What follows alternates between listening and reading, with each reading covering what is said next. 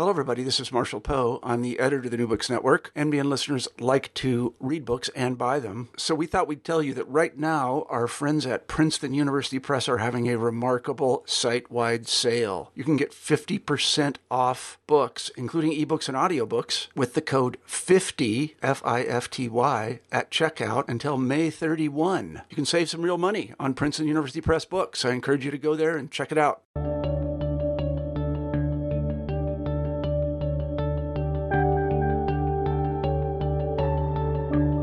Hello, and welcome back to New Books in History, the channel of the New Books Network. I'm your host, Zeb Larson, and today we're joined by Professor Jessica Elkind at San Francisco State University to discuss her book, Aid Under Fire, Nation Building in the Vietnam War, published by the University of Kentucky Press in 2016. The book examines an understudied component of the American buildup to the Vietnam War, which was the attempt to create a viable South Vietnamese state through development and aid, and the legacy of how that aid pushed the United States into war in Southeast Asia. The book was written using archival sources in Vietnam, the National Archives in Washington, D.C., and papers of aid workers or private groups who went to South Vietnam. In today's interview, we will discuss what the plans for development in South Vietnam looked like and how those plans ultimately ran into unexpected difficulties or failed. In doing so, we can gain a greater understanding of the path to war. Dr. Elkind, welcome to the New Books Network. Tell us a little bit about yourself, where you went to school, and how you came to write this book. Okay. Hi, Seb. Thank you for having me. So I grew up in the Washington, D.C. area. I did my undergraduate at Brown University. I studied history there. And then I went on to UCLA and got my PhD in history at UCLA. And I now teach at San Francisco State University. I've been teaching there for about 10 years. And I teach courses on U.S. involvement in Vietnam, but also U.S. involvement in the world, and also Southeast Asian history, too. This project, is this something that started for you in graduate school? Yes, this book project grew out of my dissertation. So just out of curiosity, what did it look like in dissertation form? Is it broadly similar? Yes, it is broadly similar. The organization of the dissertation and the book are pretty close. I expanded on the introduction a lot in the book. It's quite a long introduction, but it seemed to me that there was a lot of context and background that was important to provide to readers in the introduction. I also did some additional research after I finished the dissertation and included more material on USOM, the United States Operation Mission in Vietnam, which was the in-country government aid agency. So there was some additional material that I added to the book. So I was a little bit curious about, you carried out research in Vietnam, looking at the papers of the president, which would have been Ngo Dinh Diem, yes? Yes. Tell me a little bit about that. What was the process like? How did you do it? What did you find? Okay, so it was a really interesting experience, and I was fortunate to have been able to study Vietnamese language both at UCLA when I was in graduate school, and then I did an advanced summer program in Hanoi during graduate school. So and that was part of why I wanted to go to UCLA, so that I would be able to study Vietnamese language, but also take classes in Vietnamese and Southeast Asian history. I was also fortunate to not be the first American scholar getting into the Vietnamese archives, which were really open to foreign scholars relatively recently. And it was not always easy. I didn't spend a huge amount of time in the archives in Ho Chi Minh City and Saigon, which is where the materials that I was looking at were housed. But one of the things that struck me was the fact that I was not always able to look at the documents that I wanted to look at. There was a pretty strict and controlled process for getting to see certain documents. And I don't know if this is true of local researchers, but at least foreign researchers had to basically explain or justify how particular documents were relevant or related to the project that they were working on. So some of the things that I wanted to look at, I actually was not able to look at. And not everything was equally useful.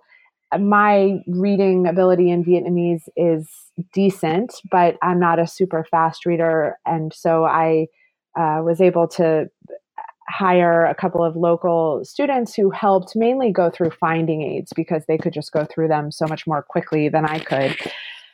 So in the end, I think that the Vietnamese materials that I was able to look at certainly added something to the project and to the book. I would have ideally liked to have found even more relevant materials than I did, but hopefully I at least was able to include some Vietnamese perspectives as a result of that research. What led you to this project? Well, I originally was not a history major as an undergrad. I was studying chemistry for the first 2 years that I was in college. But I took a few history courses with some really great professors at Brown, including Gordon Wood, who's a very well-known scholar of early American history. And then also I took a class my sophomore year with Charles New, who's a diplomatic historian and taught a very popular class, which had been recommended by a number of my friends on U.S. involvement in Vietnam. And I really loved the history classes that I was taking and decided that I wanted to take more and more history and switch my major to history. And I took several other classes on the Cold War and other topics related to U.S. and the world with Professor New. And I loved all of those classes. But one of the things that I was frustrated by, especially with the Vietnam class, was that it was pretty traditional, the way that he taught the class, diplomatic and military history, and everything was presented from the American perspective, an American side. And I felt like there was a whole missing dimension of the story and of that history. And so when I decided to go to graduate school, I knew I wanted to go someplace where I could learn more about Vietnamese history. And UCLA was a very good fit for me because there was a strong Southeast Asian studies program there and foreign language opportunities in Southeast Asian languages, including Vietnamese. So I knew I wanted to do a topic for my dissertation, even when I entered grad school, related to U.S. involvement in Vietnam. But then I also became more interested in social history as a graduate student, partially, related to some of the historians I worked with at UCLA and classes I took. And I became more interested in the kind of dynamics on the ground in Vietnam during the war and in the non-military aspects of U.S. intervention. And so that's how I became interested in nation building and development projects. So let's move on to the book, which is Aid Under Fire, Nation Building in the Vietnam War. Tell us what this book's about. Okay, so the book considers the first 10 years, really, of serious U.S. involvement in Vietnam from late 1954 or so until 1965, which was the year that ground troops began arriving in Vietnam and the American War, as it's called in Vietnam, really started. And my focus is on civilian aid workers who were in Vietnam often for relatively long periods of time, for at least a year, in a lot of cases 2 years or longer, who were working with Vietnamese, whether they were Vietnamese officials in the South Vietnamese government or local administrators or local people, and doing modernization, development, kind of nation building work. So the book considers a number of different development programs. I look at American advisors who were in the field of public administration, also police administration, trying to modernize law enforcement in South Vietnam. But I also focus on agricultural aid workers and aid workers who are involved in education and teaching in South Vietnam. So I'm trying to give a kind of broad picture of this nation building effort. Okay, let's go through the book. The first chapter, Virgin Mary is Going South. What is that about? What program is that referring to, and what the future significance of it? Okay, so Vietnam was divided along the 17th parallel. It was supposed to be a temporary partition of the country in two halves at the end of the war between the French and the Viet Minh, often referred to as the First Indochina War, in 1954. And the idea was that the country would be temporarily partitioned. There would be national elections within 2 years and reunification. But that this would kind of give an opportunity for Vietnamese combatants who had been fighting in that war to go home, for various political organizations to kind of organize in advance of those elections. And what I explore in that chapter is the movement and resettlement efforts to resettle nearly 1 million people who moved in late 1954, in the months following partition, and throughout the year of 1955 from North Vietnam to the South. And many of those people were Catholics, though some of them were not. They were Buddhist, as the majority of the population in Vietnam was. But many of those people were moving because they were concerned about their future, their ability to support their families and make a living, to their ability to practice their religion in some cases, their kind of political future in the North, which at that point was had a communist government under the leadership of the Vietnam Workers' Party, the Communist Party in Vietnam. And this movement of people depended on foreign assistance. It was American, French, other foreign powers that provided ships, and in some cases aircraft, to help people who wanted to leave the North to go south during this period. The Southern government, President Ngo Dinh Diem's government in South Vietnam, supported this influx of refugees, at least in part because they were hopeful that this would be a kind of automatic group of supporters for the government, that there would be political implications. And so they actively tried to resettle many of those northern refugees or migrants in the South, in hopes that they would become a kind of loyal base, political base for the Southern government. And so some of the first efforts in which American aid workers were involved were related to resettling those people.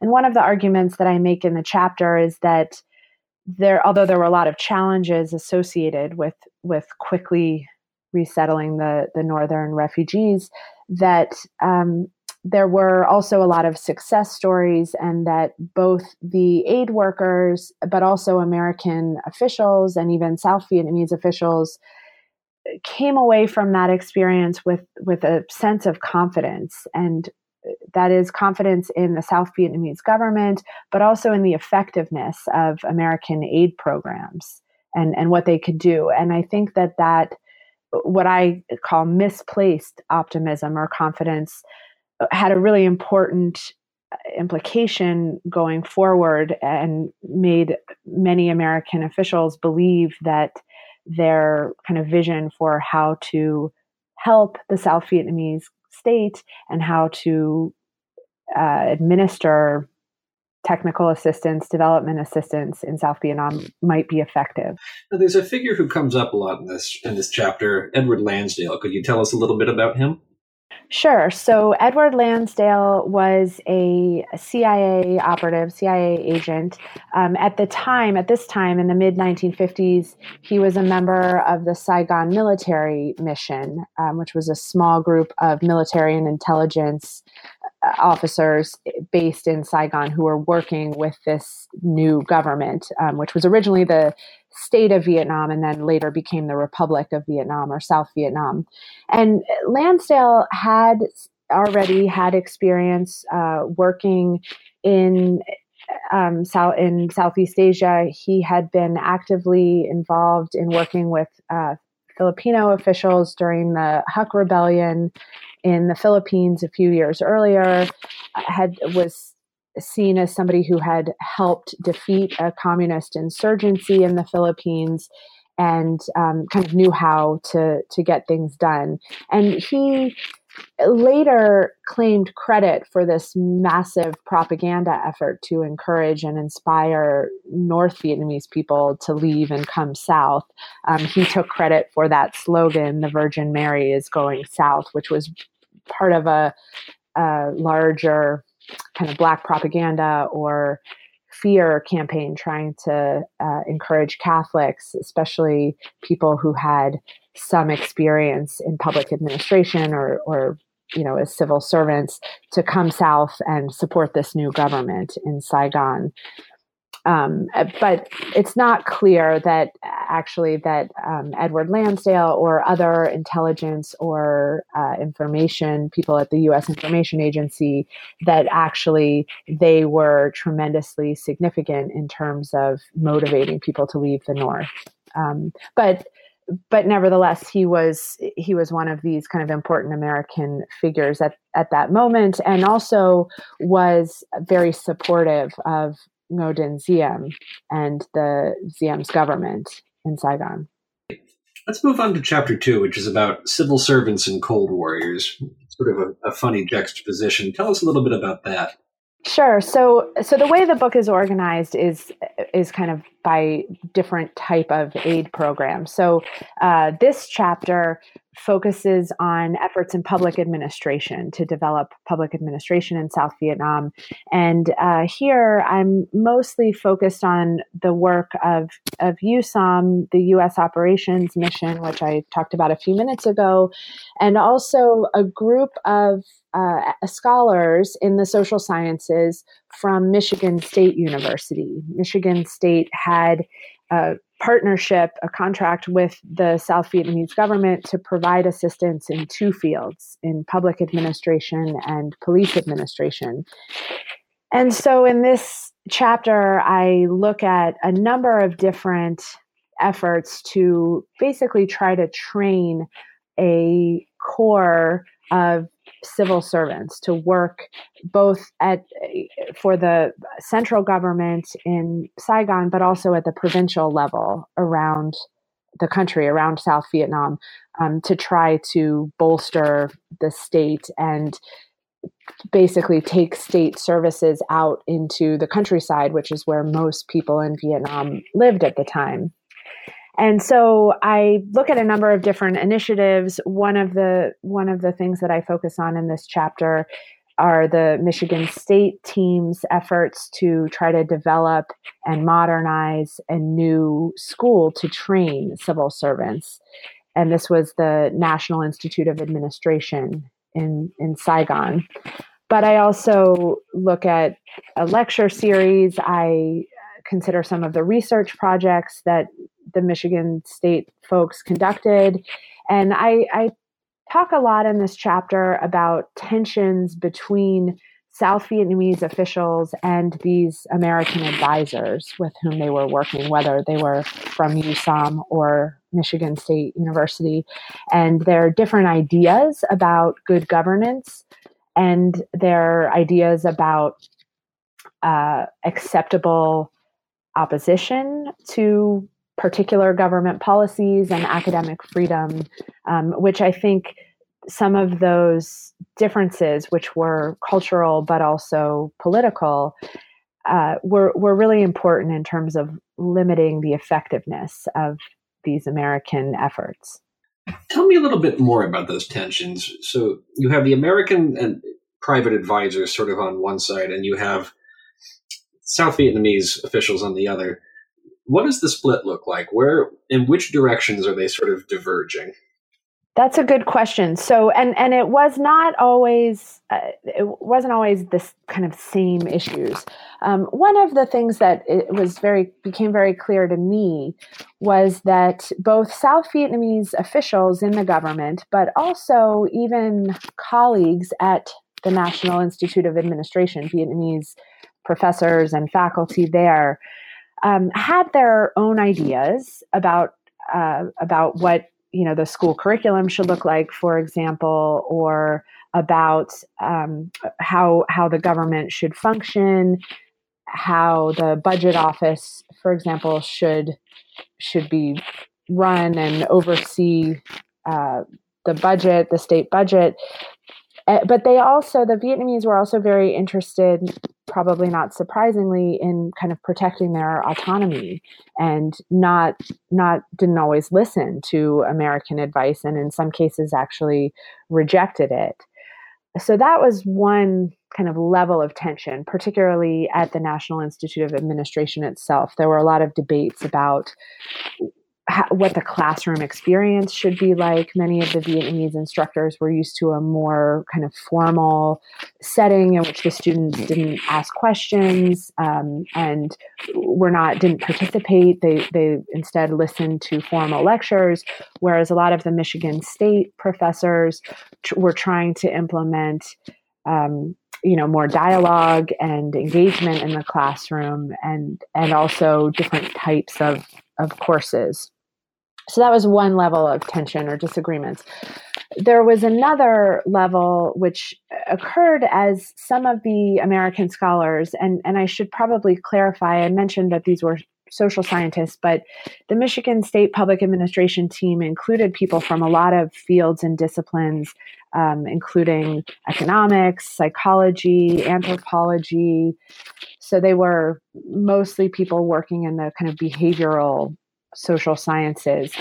And many of them became engaged in research projects while they were in Vietnam. They studied village or district political dynamics and governance at the province and local levels.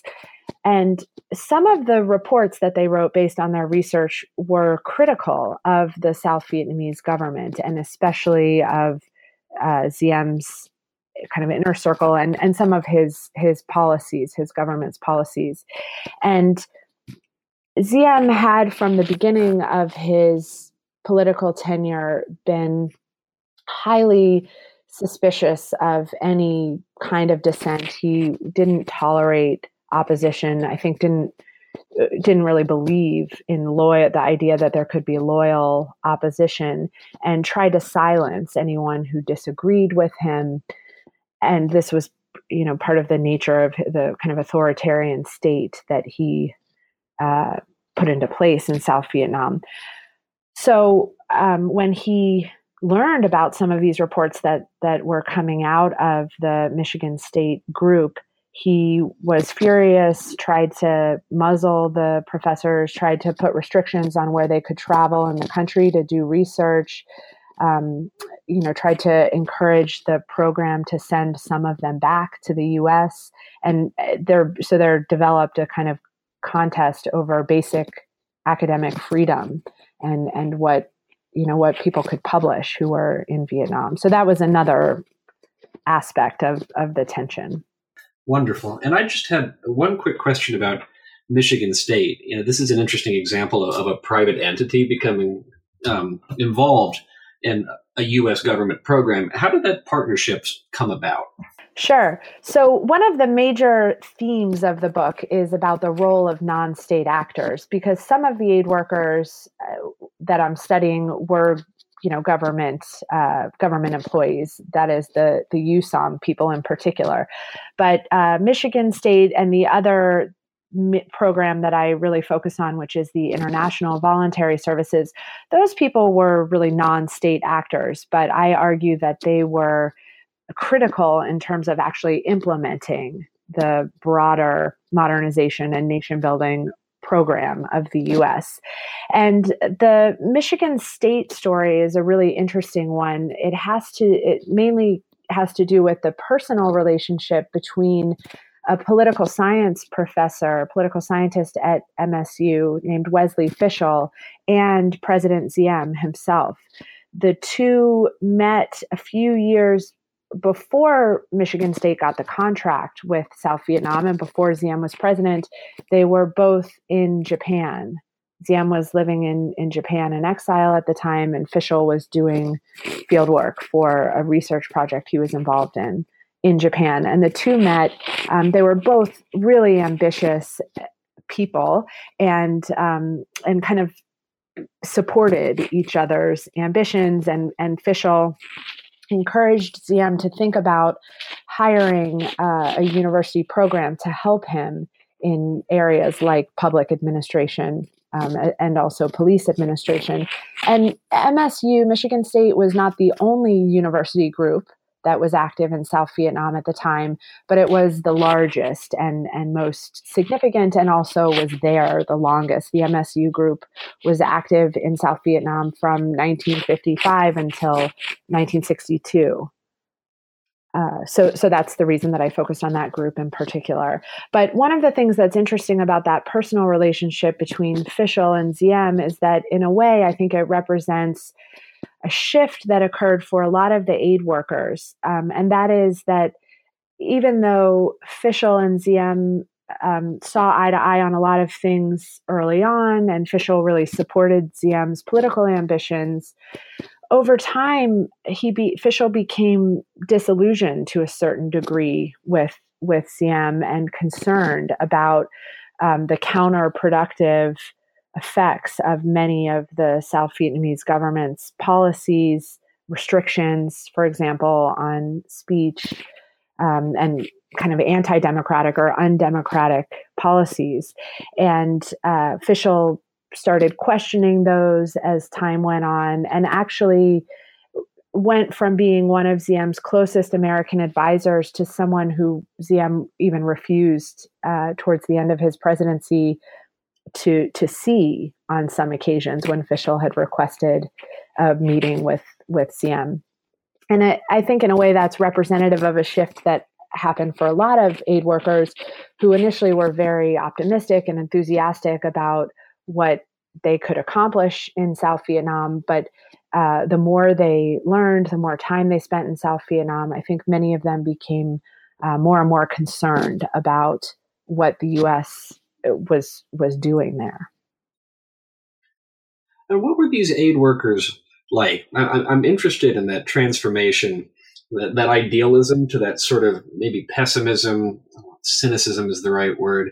But do you get a sense of, was there a personality type who was approaching this work? The aid workers, at least the ones that I focused on and looked at, were a very diverse group. So they were mostly men, although there were some women aid workers, especially within the International Voluntary Services Group, the IVS. So there were men and women involved.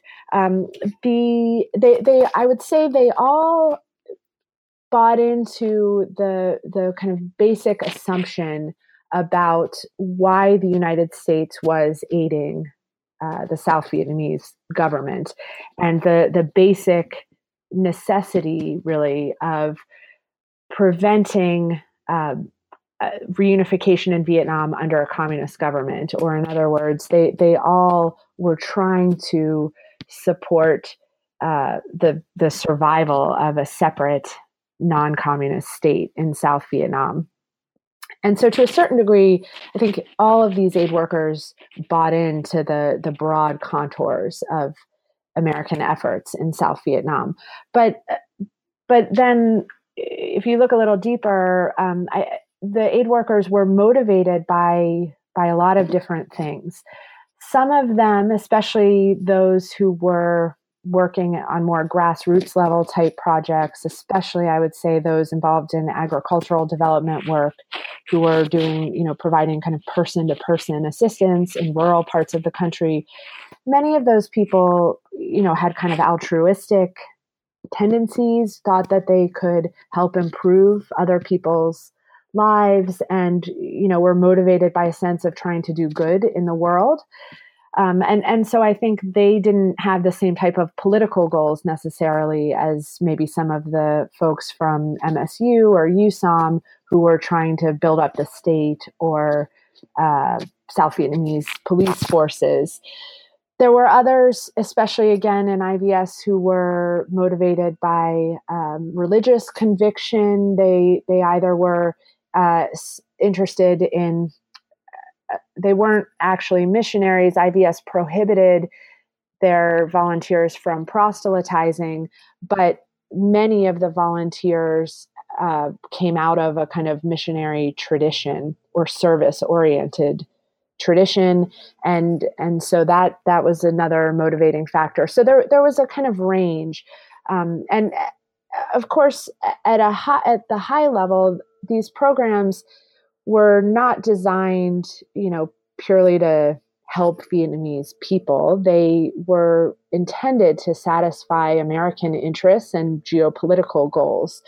But I think a lot of the individuals involved, the aid workers themselves, were, motivated by more realistic goals.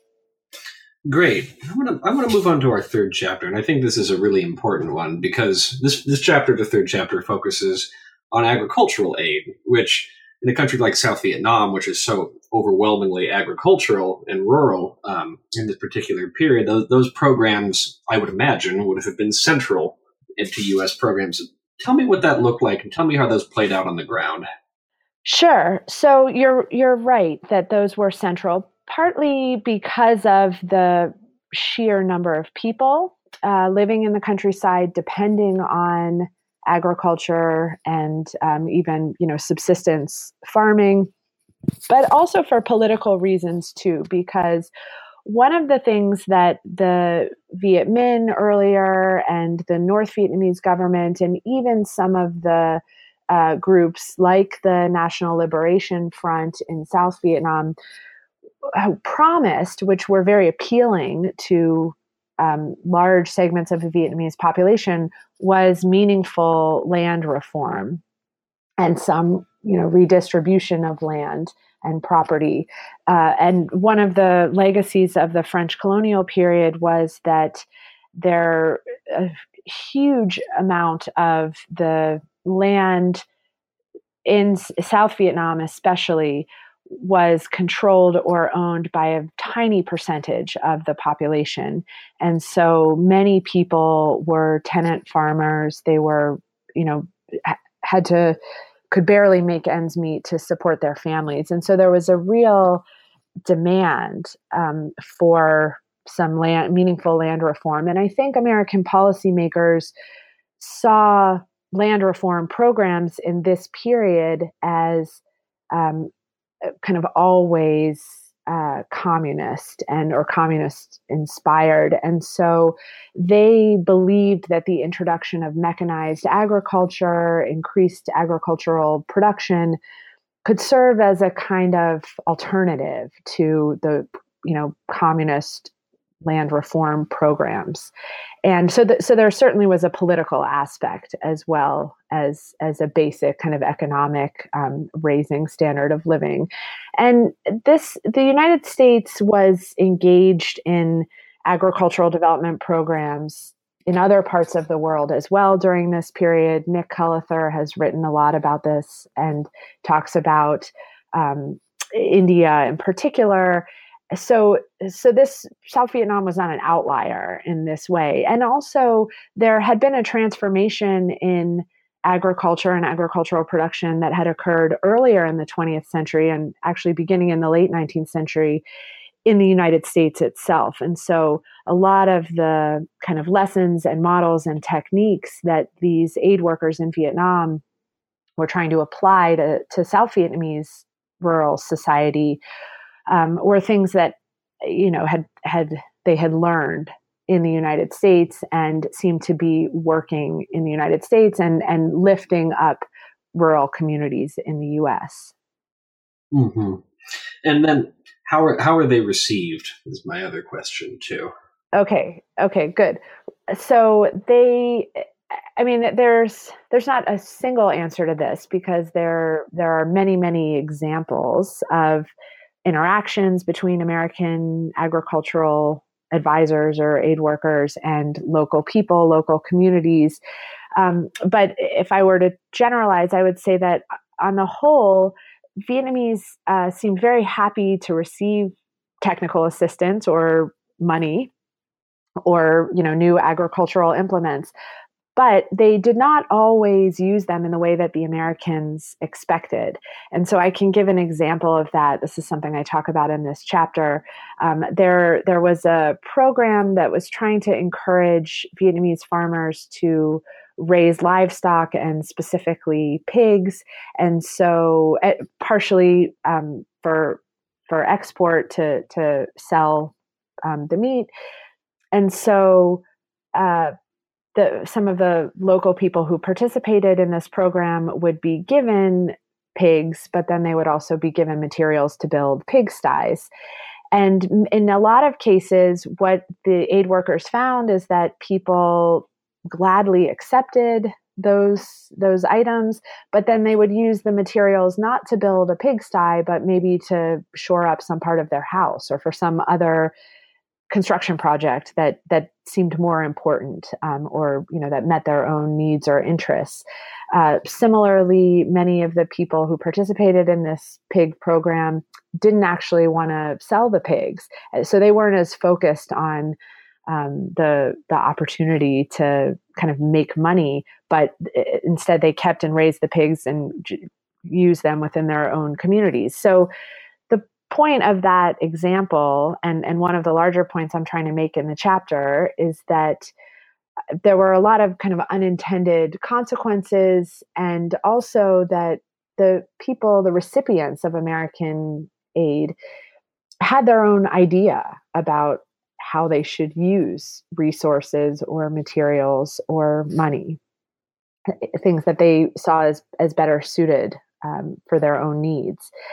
One other issue that's important here is that part of the goal of all of these nation building and development projects, but in this case of the agricultural projects, is that American officials and aid workers as well believed that if they could help improve people's standard of living, the Vietnamese people might feel more loyal to the South Vietnamese government, and that the state was looking out for their best interests, and that Americans and their own government were trying to help them and improve their lives.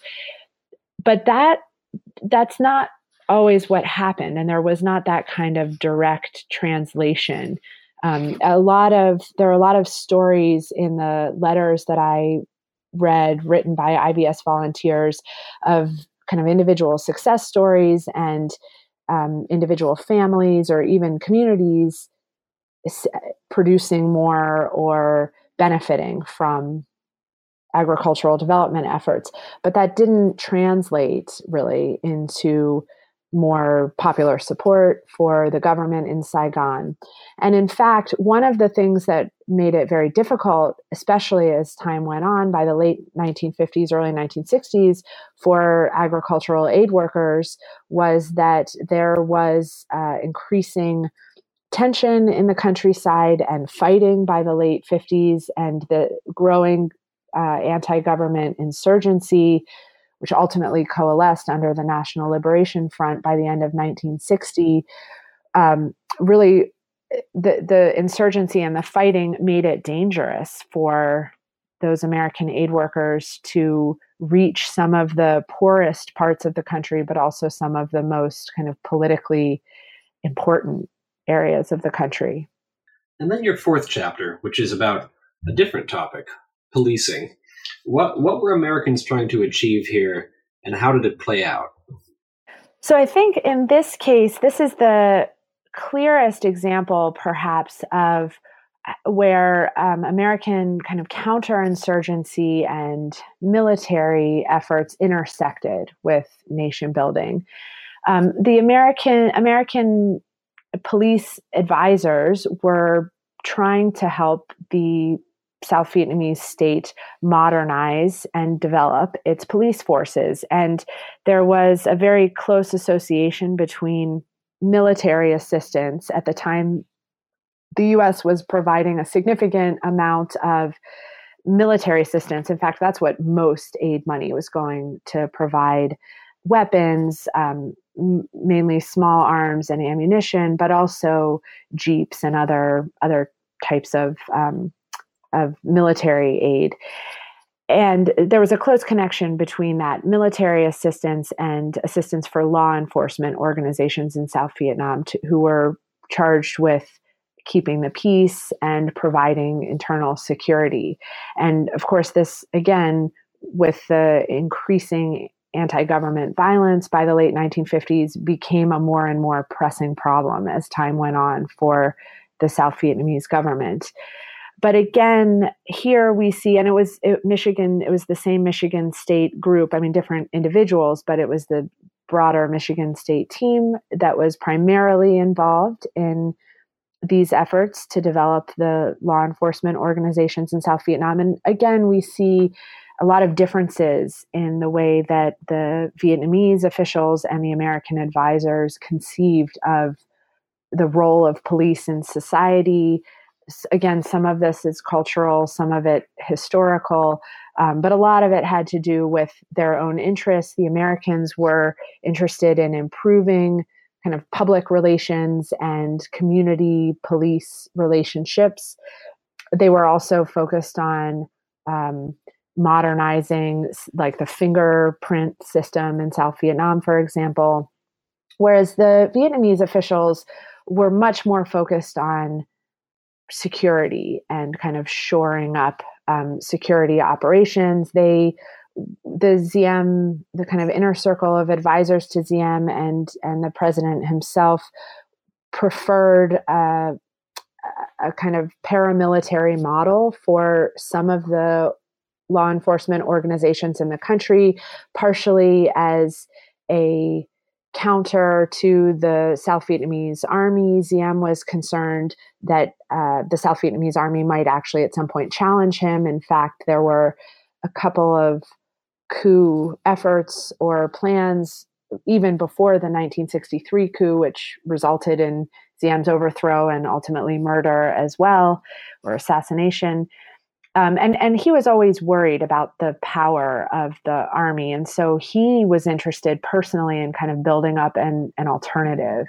And so he focused on having a kind of paramilitary type of law enforcement, at least for some of the organizations in the country. And the Americans really disagreed with him about that. That's interesting. There was a point raised in the chapter about instruction in English, and this really interested me, that there was this fixation by the Americans on instruction in English. And I was wondering if you could talk a little bit about that.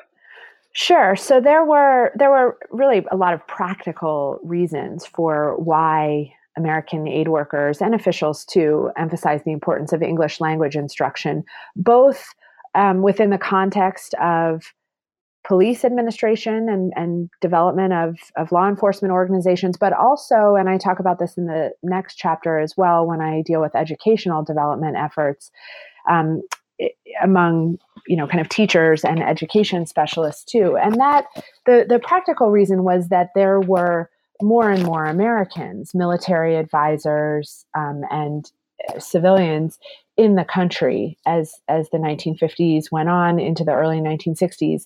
And so it was becoming more and more important for Vietnamese people to communicate with them. One of the other things that the Michigan State Group did was to provide opportunities for Vietnamese civil servants or police administrators to travel overseas for training. So they emphasized English language instruction so that those people could come, participate in training programs in the United States. And so I think it was really practical reasons. And I guess the other thing that's worth saying is that many of the aid workers, not all of them, but many of the aid workers and nearly all of the officials, U.S. officials who were living in Saigon or other parts of the country did not speak Vietnamese. So there was an expectation that the Vietnamese should learn English to communicate with them. Now that we've teased your fifth chapter, there's no reason to sort of withhold. The last one is on educational development. And tell us about that. Sure. So this chapter also focuses primarily on USOM and then on IVS, the International Voluntary Services. And IVS, the educational development programs were begun actually even before the United States had official aid programs to Vietnam. So in the early 1950s, IVS didn't become involved in providing educational development work or support until the early 1960s. So that was a little bit later. But here there was an effort to try to incorporate more people within the Vietnamese population into civil society. There were political goals to try to inspire loyalty. I call the chapter Teaching Loyalty, inspire loyalty to the government by providing more opportunities for education. And I think basic American philosophy or assumption was that having a more educated population was necessary for having a democratic political system and for having a modern society. And the Americans who were involved in educational development programs were part of a longer legacy of U.S. efforts in the field of education in other areas. And I trace this to a certain degree in the book. I think many of these people, we can see them as following in the footsteps of Americans who were involved in teaching or educational development in the Philippines earlier in the 20th century, in Native American communities within the U.S. in the late 19th and actually up until the mid 20th century. One of the aid workers who I profile in this chapter actually had previously worked as a teacher on the Navajo reservation in Arizona, and because of those experiences was interested in continuing that type of work overseas. So there was I see a through line in these efforts, and education is something that a lot of scholars have looked at as part of imperial projects in other places of the world as well. And the aid workers in Vietnam were teaching all sorts of things. There was a heavy emphasis, as you've already pointed out, on English language instruction, but they were also teaching science, they were teaching home economics, and many other subjects as well.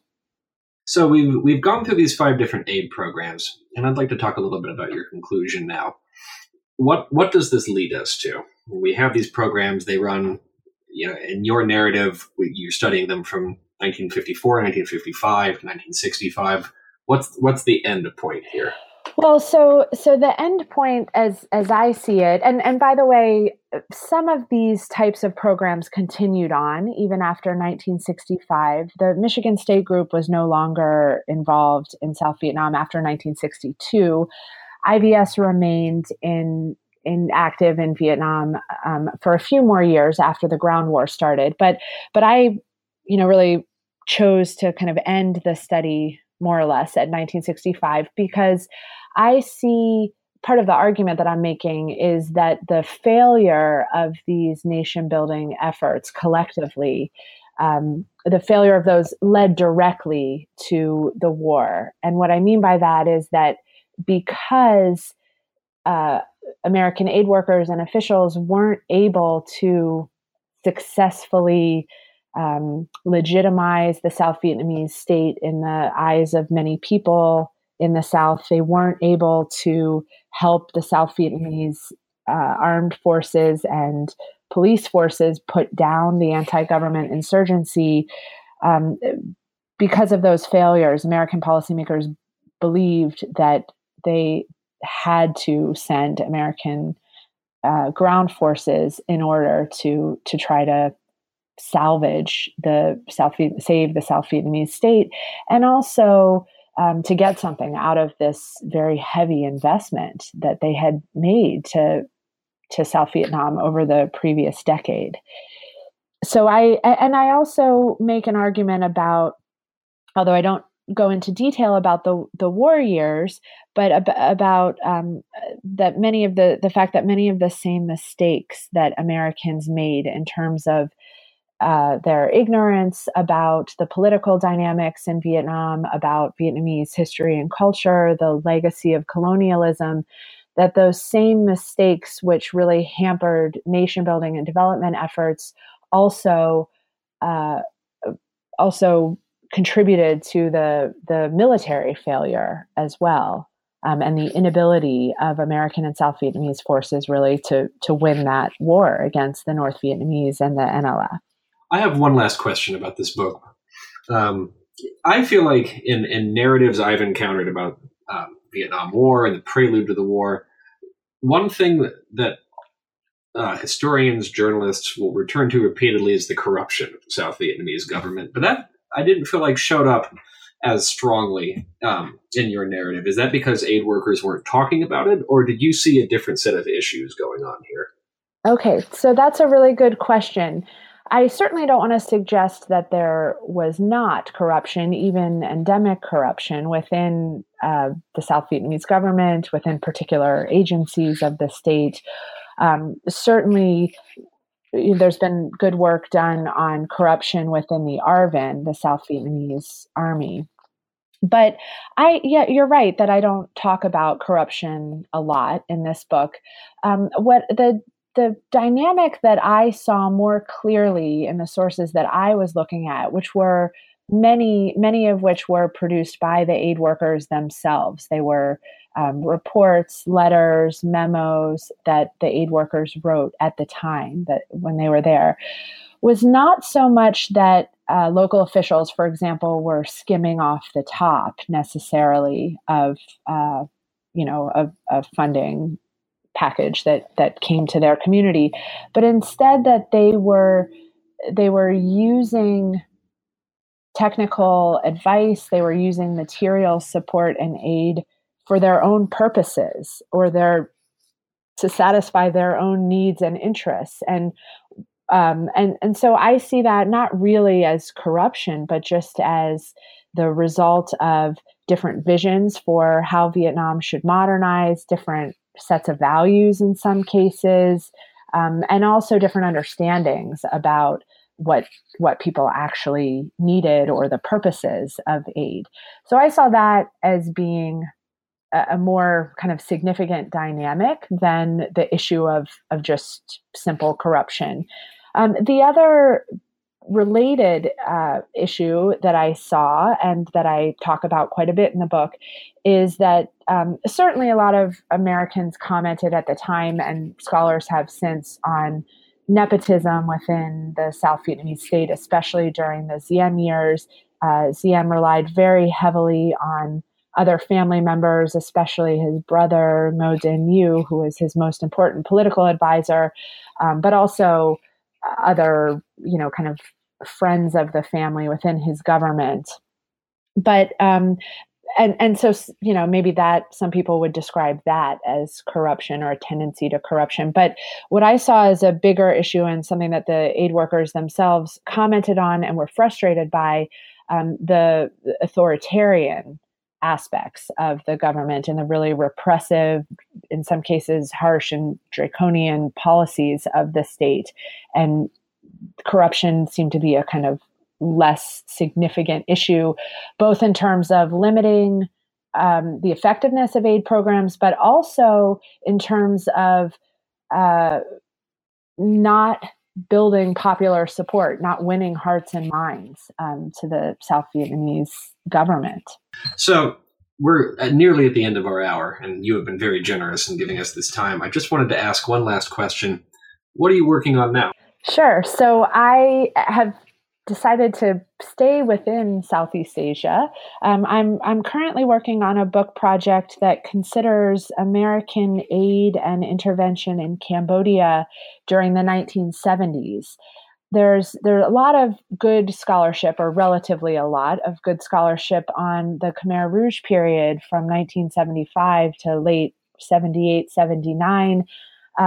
some other good scholarship on the kind of expansion of the Vietnam War into Cambodia earlier in the decade. But there's no existing scholarship that kind of traces the arc of the whole decade and looks at it, really treats it in a broader context beyond either the genocide in the second half of the decade or a kind of extension of the Vietnam War earlier in the decade. And what I'm trying to do is explore this arc of American involvement over the course of that decade, really starting in the late 1960s, actually, and tease out what I see as some other really important aspects of it, specifically related to the kind of triangular relationship among the United States, the Cambodian government, and the Chinese government. China was one of the most important patrons of Cambodia, but then also thinking about the way in which ideas about human rights informed or didn't inform U.S. policy and aid, including humanitarian assistance to Cambodian refugees during the Khmer Rouge period later. That sounds very, very interesting and a necessary addition to the historiography, I think. Well, thank you for taking the time to talk with us today, Dr. Elkind. Sure. Thank you so much for having me. I really enjoyed it. We've been here today with Jessica Elkind on the History Channel of the New Books Network, talking about her book, Aid Under Fire, Nation Building in the Vietnam War, published by the University of Kentucky Press in 2016.